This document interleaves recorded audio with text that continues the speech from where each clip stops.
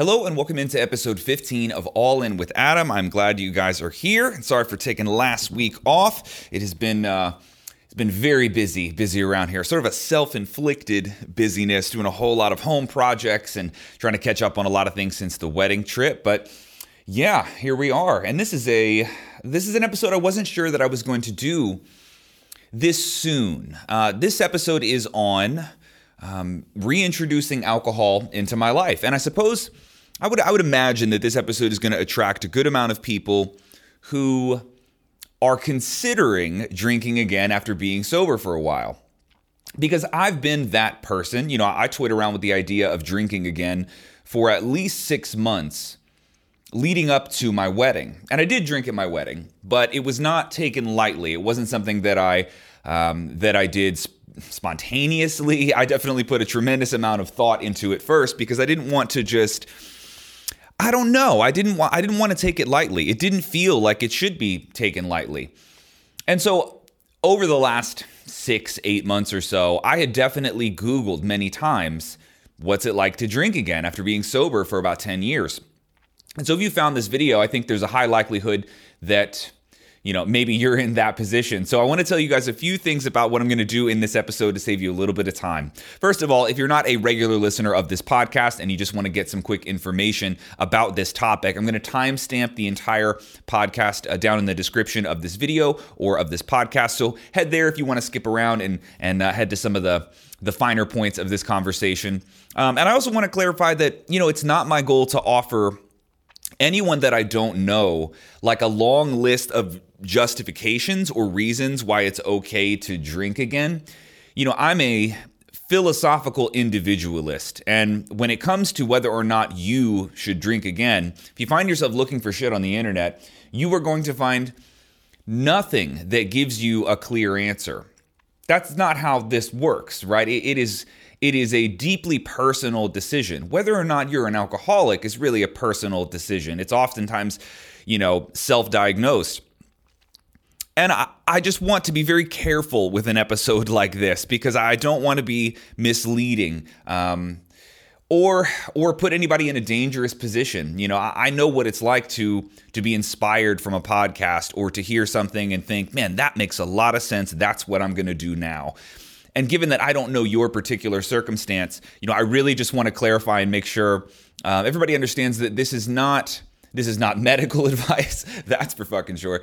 And it's certainly not customized to you. It's more so, I hope you look at this as an opportunity to treat me like the guinea pig, right? Like I ran the test. I'm running the test, so to speak. So yeah, I'd like to offer as much information and insights and thoughts as I can about this topic and treat it with a level of seriousness that I think it deserves.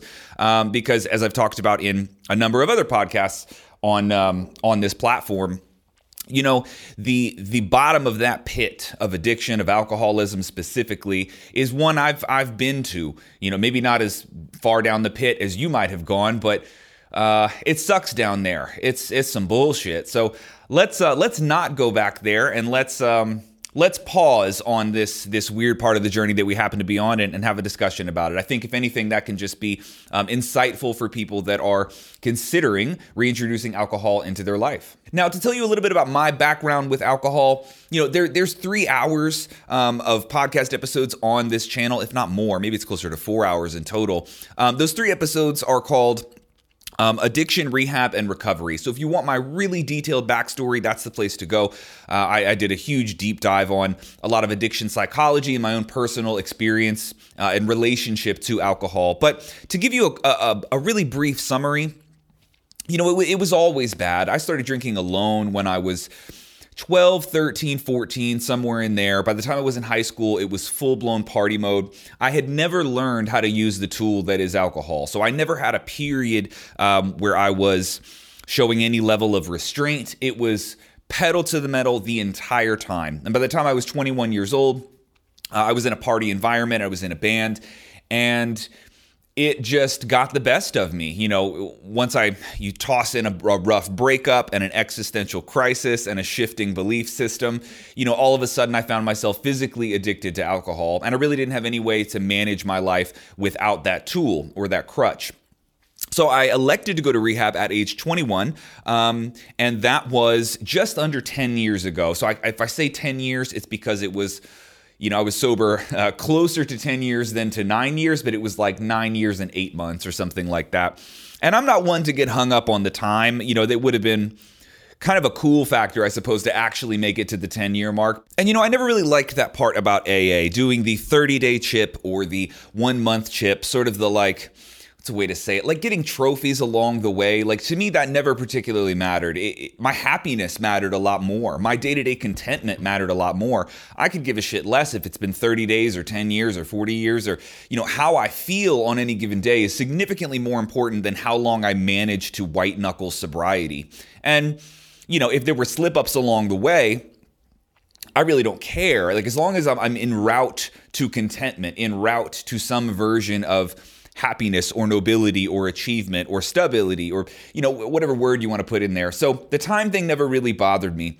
Now, the reason that I stayed sober for 10 years, 9 years, 8 months, was really because, there's an element of fear. When you go to rehab, you're told pretty explicitly that alcoholism is a disease, that you have a disease. And there is some truth to that, but I've learned that it is infinitely more complex than that. It's a really, really nuanced idea. And to me, it's never been that simple. Even in rehab, I always had somewhat of a skeptical attitude towards the concept that I have a disease. Now, I always was willing to admit, or at least concede, that something is different about me, that maybe this could be explained purely from a neurological or a neurochemical perspective, that my brain and my body have a reaction to certain substances that makes the experience from that substance significantly more enjoyable. That always seemed likely to me. And if you're someone who has ever struggled with drinking, just consider that you might be at merely a neurological disadvantage in that being drunk is just fucking awesome for you. And perhaps it's more awesome than it is for other people, that you have a unique experience. This does seem to be the case with a lot of drugs, that people just have different experiences on them. And maybe you got, air quotes, lucky that your experience with alcohol just happens to be particularly killer. I've always wondered if that was the case, but classifying that as a disease seems like a bit of a stretch to me. And so I've been skeptical of that concept ever since I went to rehab and I was first introduced to the idea that alcoholism is oftentimes described and treated as though it's a disease. But regardless, I was still left, after rehab with this reality that despite having an opportunity to control my relationship to alcohol, I failed, right? I mean, I did have the opportunity to not go, to try stopping drinking alcohol on my own, and I didn't do it. But when I look back at who that person was, I sucked at a whole lot of things. And so if you're someone who is, let's just say, considering drinking again after a certain period of sobriety, I think taking a real serious inventory of who you were when you were drinking, when it was truly problematic, and who you are now, I think having a really clear perspective on who those two people are is really, really important. And that might be a very uncomfortable truth, because you might realize that you're not that far removed from that person. Maybe you are in some ways, but not in some others. Again, this is all you shit. I can't possibly fill in those blanks for you, but I will speak to some of the differences in my own life, the positions that I was in, the perspectives, philosophies, and beliefs that I had about myself, about the world, about my relationships, about my value. Many of these things have been totally transformed, and I think that's a really, really important part of this. But let me not get ahead of myself here. I want to start out with some of the reasons why this even came up, why I considered drinking again after, having alcohol removed from my life for such a very long time. Alcohol was always my favorite drug. I'm still a drug nerd, right? Like I'm still a fan. And of all the drugs that I had ever tried in my entire life, alcohol was the only one that I loved enough to abuse, right? And you have to remember that's rooted in the fact that I like doing it. Like, yes, it resulted in misery, but that's never how it starts, right? So alcohol has always been on some relative pedestal for me, as it's always been my favorite. And when I think about an event like a wedding, like a thing that in theory you do one time and one time only, it feels appropriate to do all of your favorite things, right? Like, restraint on a day like that doesn't necessarily feel like the right way to behave. But one thing I had made peace with in deciding that I was going to drink at the wedding was that if this is a standalone event, if this is something that I do only one time on this day, that I'm okay with that. That I'm not saying I'm opening the door and leaving it open necessarily. If I need to slam the door closed again, I don't think I'll have a problem doing that, because I've got 10 years of sobriety under my belt, 10 years of not drinking. I'm not scared to go back there. If I go back to being the guy that doesn't drink, well, I'm not particularly bothered by that. I think that's okay. I certainly know what that's like. So it was a very special event, and you do a whole lot of things that you don't do any other day. So, it did seem like a fitting day for it. And I had always told myself in rehab, they tell you one day at a time, right? And I do believe that that's the way to look at it for sure.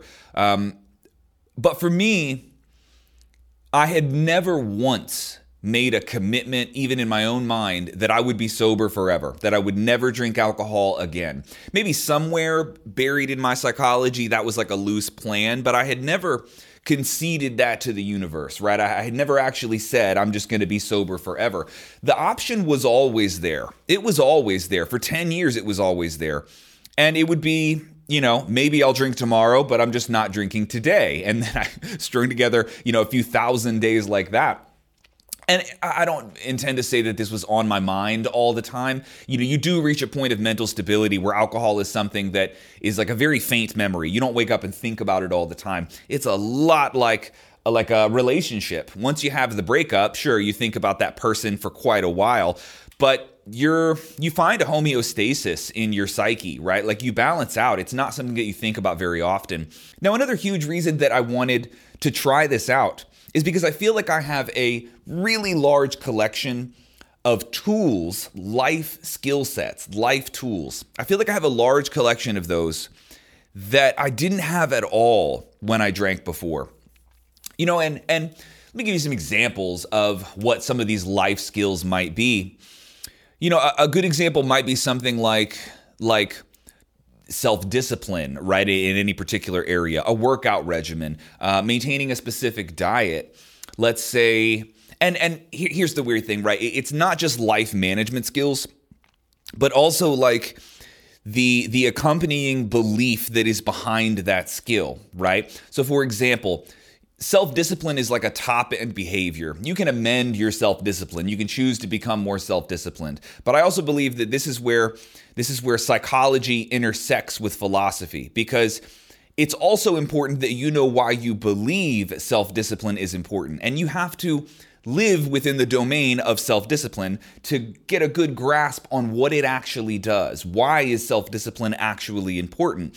And the more articulate, the more experienced your answer is, the more likely it is that self-discipline is going to become easy for you. It becomes natural, because it's not just something that you choose to implement.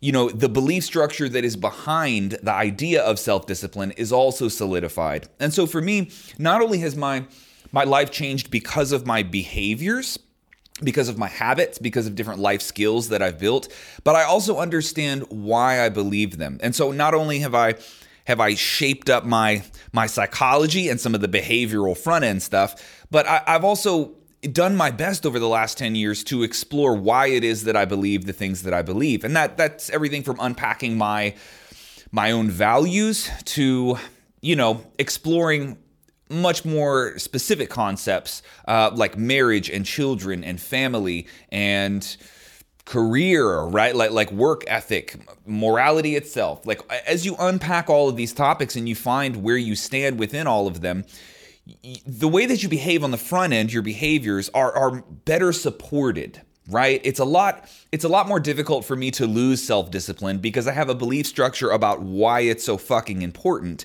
It's not just something that I'm white-knuckling or forcing upon myself. I believe it all the way down to the core. So I'm using self-discipline as a specific example, but there are many others like this. And so when I say I'm a different person, now from the person that I was 10 years ago, I'm different in so many incredibly important ways that it feels like I'm not even running the same test anymore, right? So the question would be, are there alcoholic parts of me left over in here still that cannot combat with the air quotes disease of alcoholism? Or is it possible that the tools that I've acquired over the last 10 years, whether philosophical tools, belief structure tools, psychological tools, life management skills, is it possible that everything that I have can compete with whatever part of me remains to be an alcoholic? Again, all of this is in air quotes, but this was a test that I really wanted to run. I wanted to run this test on myself and just see how this played out. So when I drank at the wedding, it was, I started with a whiskey. For some reason, that sounded like the drink of choice. And I'll tell you the very first thing that I noticed that there is this weird relationship, almost like a ratio between, the amount of alcohol that you drink can facilitate conversation, obviously. And so the conversation gets smoother and easier and more fluid and a lot looser. And that was really enjoyable. But I did notice that there's a threshold where the quality of the conversation begins to dip. And that bothered me. I didn't remember that from before. Keep in mind, I've been drunk, thousands and thousands of times growing up. And that was never something that I took into account. That at a certain point, the social inhibition, it falls victim to like a shitty conversation, right? Yes, it's easier to have a conversation, but the quality of this conversation is just trash. And as someone who really enjoys sitting around talking and sharing ideas and, I don't like having the quality of the conversation affected. It's one of the reasons that I actually like smoking weed, because many times it will improve the quality of the conversation tremendously. It improves your depth of thought. It alters your perspective, and it makes things significantly more interesting, especially if you're smoking with someone who's an experienced smoker. That's typically what happens. It might slow your thoughts down a little bit, but they're certainly still interesting. But with alcohol, I didn't realize that there was this threshold where, the quality of the conversation just sucks. So that seems to be somewhat of a self-limiting factor that's a little bit built into the experience. So that was a new thing that I recognized this time around that I had never recognized before. Another interesting thing that I noticed is that I don't have an interest in being truly drunk. There were many days after the wedding where I decided to continue the experiment. So it's over the next few weeks while Kelly and I were on our honeymoon and sort of after we had gotten home, there was a handful of times that I had tried drinking, and I was experimenting with, wine or beer or liquor, not all at once, but, trying to see how my body reacted to certain things, and if the experiences were actually different. But what I found in every scenario was that I really don't have a desire to get drunk. There is definitely a limit that I have where it's like, this is enough of this feeling. I don't want to go any further because I'm scared of losing my inhibitions. I don't like the lack of control. That was an interesting one. The feeling almost trapped inside of drunk world. That was an interesting one before. I had never had any desire in my entire life to pump the brakes on alcohol. It was always one drink leads to 2, and 2 leads to 50, and 50 leads to 1,000, and then my life's ruined, right? That was always how the progression sort of went. But there is definitely a limit where I bump up against this wall and I go, that's enough of this for now. And of course, another new thing is hangovers. I'm 31 now, so I'm not 21, but also, and I won't get into this in too great a detail in this particular podcast, but I've been on the carnivore diet for going on a year and a half now. And that, alcohol is not not allowed on that diet, but it also makes you extremely sensitive to it. So I found that beer doesn't go super well. Wine is kind of hit or miss, like white dry wines with very low sugar, low carbs. And really, and this part sucks, but clear liquor is kind of the best, which is what any true alcoholic really drinks, right? It always ends up with vodka every time. But unfortunately, vodka and lighter liquors are what sits with me the best. So I found that at least physically, that sort of gets into my body. I feel the best when I drink those and have the most minimal side effects, but I still get hungover. I get fat fingers are the number one thing that I find myself complaining about if I have any amount of alcohol. I feel my fingers swell up. My wedding ring gets tight. I can feel my watch strap gets tight. So like localized inflammation is definitely a thing that happens, which is a little annoying. But as far as digestion and just processing the alcohol, not super problematic, but definitely something I have to keep an eye on and keep to a minimum just for, adhering to my own diet, really. Now, there are some things that are the same. There are definitely some things that I remember from 10 years ago, like experiential things that are kind of sort of still there. And some of these are really strange. So one of them is, and this is like a question I have for anybody watching. There's this peculiar, very specific type of magnetism that I feel to alcohol. And I guess I would describe it as like being excited. I do find myself in certain scenarios, if I know that I'm going to drink tonight, there's like a level of anticipation in my mind where I look forward to it. However, I don't have a gauge to determine what level of excitement is appropriate. I don't know how excited other people get, right? So if you drink now and you don't have a problem with alcohol, and you and your friends are going out to drink tonight, you would have some level of anticipation, some level of excitement. You would look forward to it in some capacity. But I don't have any metric for like how excited should one be in looking forward to an experience with alcohol. And so I've noticed myself thinking more and more about this. When I feel any level of like magnetism towards drinking now, I wonder if it's normal. I don't know. I don't know the answer to that, but I do know that there's a little like childlike giddiness that comes up. But of course, I experience this with all sorts of different drugs. It's not like it's unique to alcohol necessarily. It's just like an excited thing that's coming up. It's like the same feeling as if I have a friend coming over and I'm like, oh, cool, my buddy's coming over. That'll be cool. It's really similar to that. And so I wonder, like how could I measure this? How could I gauge this? I don't know if I ever can. I think it's just something that I have to keep an eye on, like a lot of these things. But that's been an interesting one for sure. It definitely still has this magnetic attraction to it. And I guess I'm trying to understand, to what degree is that normal to experience? I don't know. Now, I also have noticed one thing that maybe somewhat of a red flag, or at least some unique identifier to somebody who has had issues with alcohol before. And that would be that even though I don't like getting drunk, I don't like crossing a certain threshold, I am interested in maintaining the buzz that I happen to have. So once I get to a certain level that is enjoyable, where the quality of the conversation is still preserved, but I'm not drunk, and I found, let's say, the relative sweet spot, I like to stay there.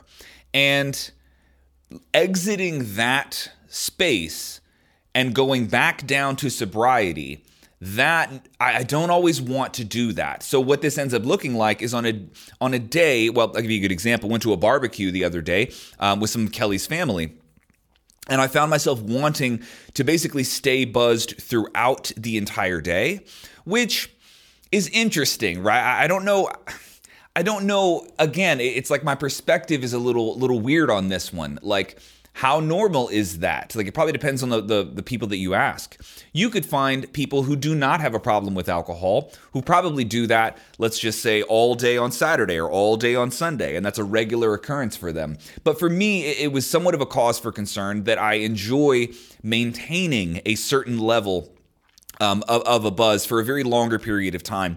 And where that becomes problematic for me is when I think about, how much alcohol should I drink in a day? And you say, well, maybe let's call it 3 drinks. Well, 3 drinks is a certain level of drunkenness, right? But if you say, well, that level of drunkenness is as drunk as I want to get, but I want to stay there for 8 hours. Well, that's a very different amount of alcohol. Right now, you're drinking a very large amount of alcohol. You're just spacing it out over time. And navigating these waters is what makes this so tricky. And again, I don't have a particularly strict metric on how to nail this stuff down. So I don't know. These are some of the things that I've been working through in my mind over the last few weeks and months. And I'm trying to be particularly observant. And I can say that's a piece of advice I would offer to anybody who decides to go down this road, to reopen this door again, is to be, what's a better way to say this? Don't decide what the outcome is before you have the information to support it, right? So I'm not here to tell you that this can be done. I don't know if it can or can't yet. I'm gathering evidence. I'm observing what happens, and I'm trying to be as intellectually honest as I possibly can with what I'm experiencing and what I'm seeing in my own life as I do this. And I don't have a particular outcome that I'm desiring. If the result of this experiment is that I still can't drink and, something's still broken in here, hey, that's okay. Back to the drawing board, not a big deal. Maybe I'll open this book again in another 10 years and give it a swing then. And if the answer is that I can maintain this, well, that's cool. I'm happy with that as well. But I do have a guess. I do have a sneaking suspicion of what this is going to look like. I think a likely result of this experiment is going to be that I'm taking on a challenge that may or may not be worth doing, right? I don't think this is going to end in me going back to rehab. I don't see that as a possibility. This is something Kelly and I have talked out pretty extensively. I just don't see that being something on the table. I think I would undoubtedly quit long before it got to a place like that, because I have a lot of shit to lose. I have a wife, I own a home, I have going on, 40 pets, I have a career. There's so many things that I am deeply unwilling to lose or to even have threatened that I really cannot see myself getting back into a position where I would need to go to rehab. So I'm not particularly worried about that. I think my main concern at the moment would be that I've taken on a challenge that might not be worth taking on. And so think about something in your life like, what's a way to say it?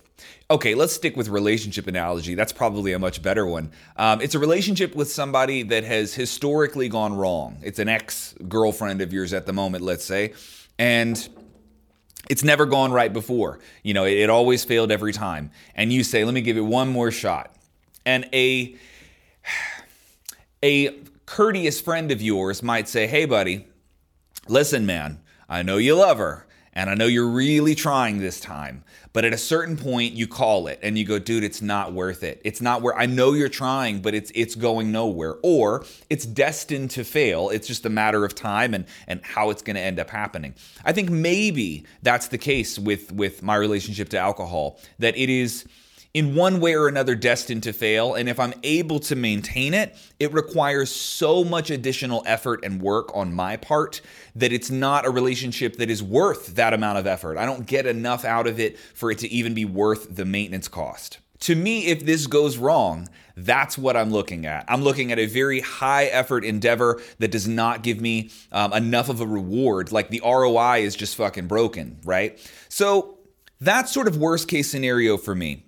Now, best case scenario would look something like a rewiring of my neurochemistry, right? That I'm truly able to restructure the relationship from the ground up and have a totally new relationship that I've never had before. I think that's also a possibility, but it seems to be the less likely possibility. Now, there is one other very strange thing that I've noticed. Now, keep in mind, I'm only surveying here, maybe on 10 to 15 occasions have I had alcohol, and many of those were 1 drink or 2 drinks. And again, some of them were like at the barbecue, for example. That was many more drinks over a longer period of time. But I have noticed one particular thing that I remember from over 10 years ago that I used to do when I drink. And that is if I am If I am in any capacity alone, which by the way, I don't really drink alone. That's one of my rules. We'll get to those a little later. But let's just say we've been drinking and I have a moment where I'm alone.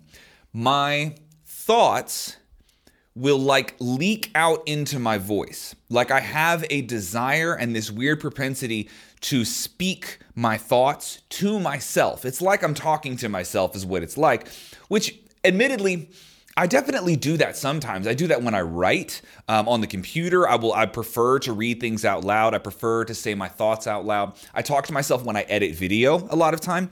And I don't really know what that is, but for some reason, alcohol makes me do that. So I will have like an internal narrative that it feels like it leaks out of my voice. Like I can't really help it. I just catch myself doing it. So there's definitely some behavioral habits where it's like, that's a thing that I do when this substance goes into my brain. Very, very peculiar, but that was a weird one to see the same very specific behavior emerge a decade later. Like, yep, still do that one. But as a whole, having all this drinking experience from way back in the day, 10 years ago, and then reintroducing the substance now, overall, I would say that it is still not familiar. It doesn't feel precisely the same, even though there are certain behavioral elements that kind of feel the same. My relationship to it doesn't feel the same. It feels a lot like, let's say you dated somebody 10 years ago and you meet up with them now. Well, you've both changed, hopefully, quite a bit in that amount of time. And so the dynamic, while there might be similarities there from you guys now and then you guys 10 years ago, there might be some things that are familiar. You know, a huge majority of the context of the relationship has changed. And so that's been really cool to experience that at least I am so different. Alcohol didn't change one bit, obviously, but at least I am so different that this no longer feels how it used to. So that's been really cool to experience. Now, I do want to talk about a few safety precautions that I implemented before I even started drinking. And these were mostly things that I had discussed with my wife, Kelly, because obviously she's going to be the most valuable source of accountability here. And so some of the things that we discussed were different rules, different guidelines, like things that we should just draw a line at right now to make sure that this always stays in some sort of relative balance. One of those rules is no alcohol in the house. And that doesn't mean we don't drink at the house. We've done that a handful of times, but more so it means we don't store alcohol at the house. I've experienced this with cocaine before, and I haven't talked much about cocaine specifically on this podcast, but it's one of those things where that's a drug I don't keep at the home. I also don't do it very often, but one of the reasons that I learned I don't like having a drug like that in the home is because it turns into this game. When I wake up every day, it feels as though I am confronted with the decision of whether or not I'm going to do cocaine today. And that decision is one that occupies too much space in my mind. The question occupies too much space in my mind. And I found that this is also true with alcohol. If it's here, well, then it's a decision of whether or not I'm going to drink. When am I going to drink? How much am I going to drink? Am I going to drink all of it, or am I going to leave some left over? And that is undoubtedly patterned addict behavior, right? That's addict thinking for sure. And so I found that an appropriate distance between myself and the substance is one of the best ways to moderate that kind of thinking. If it's really just adhering to the out of sight, out of mind principle, and it definitely works. So I found that that's a line I don't want to cross. I'm not interested in crossing that line. You could call it a goal. One day it would be nice to be able to have liquor in the house or wine in the house for guests or for whenever. But it's also not that big of a fucking deal to just drive to the store and buy that for the specific occasion. You're having a barbecue, you're having friends over, you're having dinner at the house. Go get the bottle of wine, go get the beers or whatever people want to drink. And then when the event is over, the alcohol goes with it, right? So to me, this seems like something it's just too easy to not do. It's too easy to not do. So I like having that decision removed from my day-to-day thinking. If I decide that I do want to drink, well, that's a specific trip to the liquor store or to the grocery store to grab something. And that's a very different thing than just having it sitting around. So for me, that's been a rule that I plan to adhere to for sure. Another big rule, and this one is very specific to me, has been no drinking alone. Under any circumstances, I cannot drink alone. There's been one or two times where I've drank with friends. For example, my buddy Joe, who's been on this podcast before, Joe came over the other day and we butchered a couple chickens.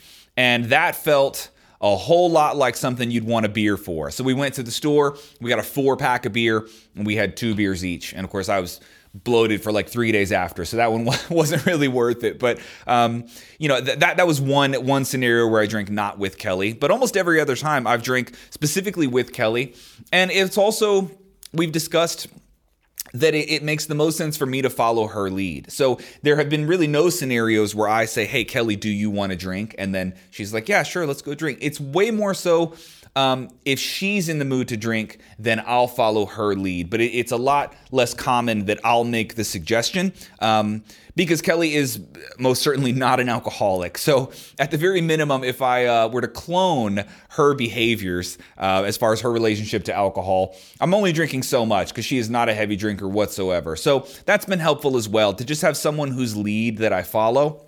And there was 1 or 2 times actually where I said, hey, do you feel like drinking tonight? And it was just a hard no. She's like, nope, sure don't. I'm like, well, okay, that's fine. And so it's a nice exercise for me to grab the thought of drinking, the idea, the concept, and then to just very quickly let it go. Go, okay, well, never mind then, not a problem. And so that catch and release does feel like somewhat of a helpful exercise. One other weird thing that I have noticed, a helpful little practice that I've noticed, is to voluntarily be the person who drives, right? Which is nothing more than voluntarily taking on some responsibility, right? Well, I sure know that I'm not going to get drunk at this event or in this situation because I raised my hand early in the night and said I'll be the one to drive the car. So just a tool that I like to keep in my back pocket. And there's been a number of circumstances where I may have had this many drinks, but I said I was driving, so I'm not. Taking on that extra responsibility has definitely been a helpful tool, and that's something that I think I'll continue to do in the future. Now, I don't know if you agree, but to me, this podcast feels somewhat frantic. I tried to make an outline for this podcast, and I don't know. I mean, I don't want this to be a 1-hour justification or rationalization session, because it's one of the things that addicts are so particularly good at, is finding the intellectual path to do whatever it is that they wanted to do, right? I don't want to rationalize myself into a position where I'm just doing exactly what I want to do and finding a way to justify it, right? That just feels like a very unhealthy thing to do. So I'm trying to be painfully intellectually honest and still, of course, leave the door open to the concept that this might not work, that this might not work at all, that this was not a worthwhile path to go down. And I am still open to that idea. I am. But I think my desire to try this is simply rooted in putting my tools to the test. It's putting my management skills, life management skills to the test. It's putting my own philosophy to the test as well.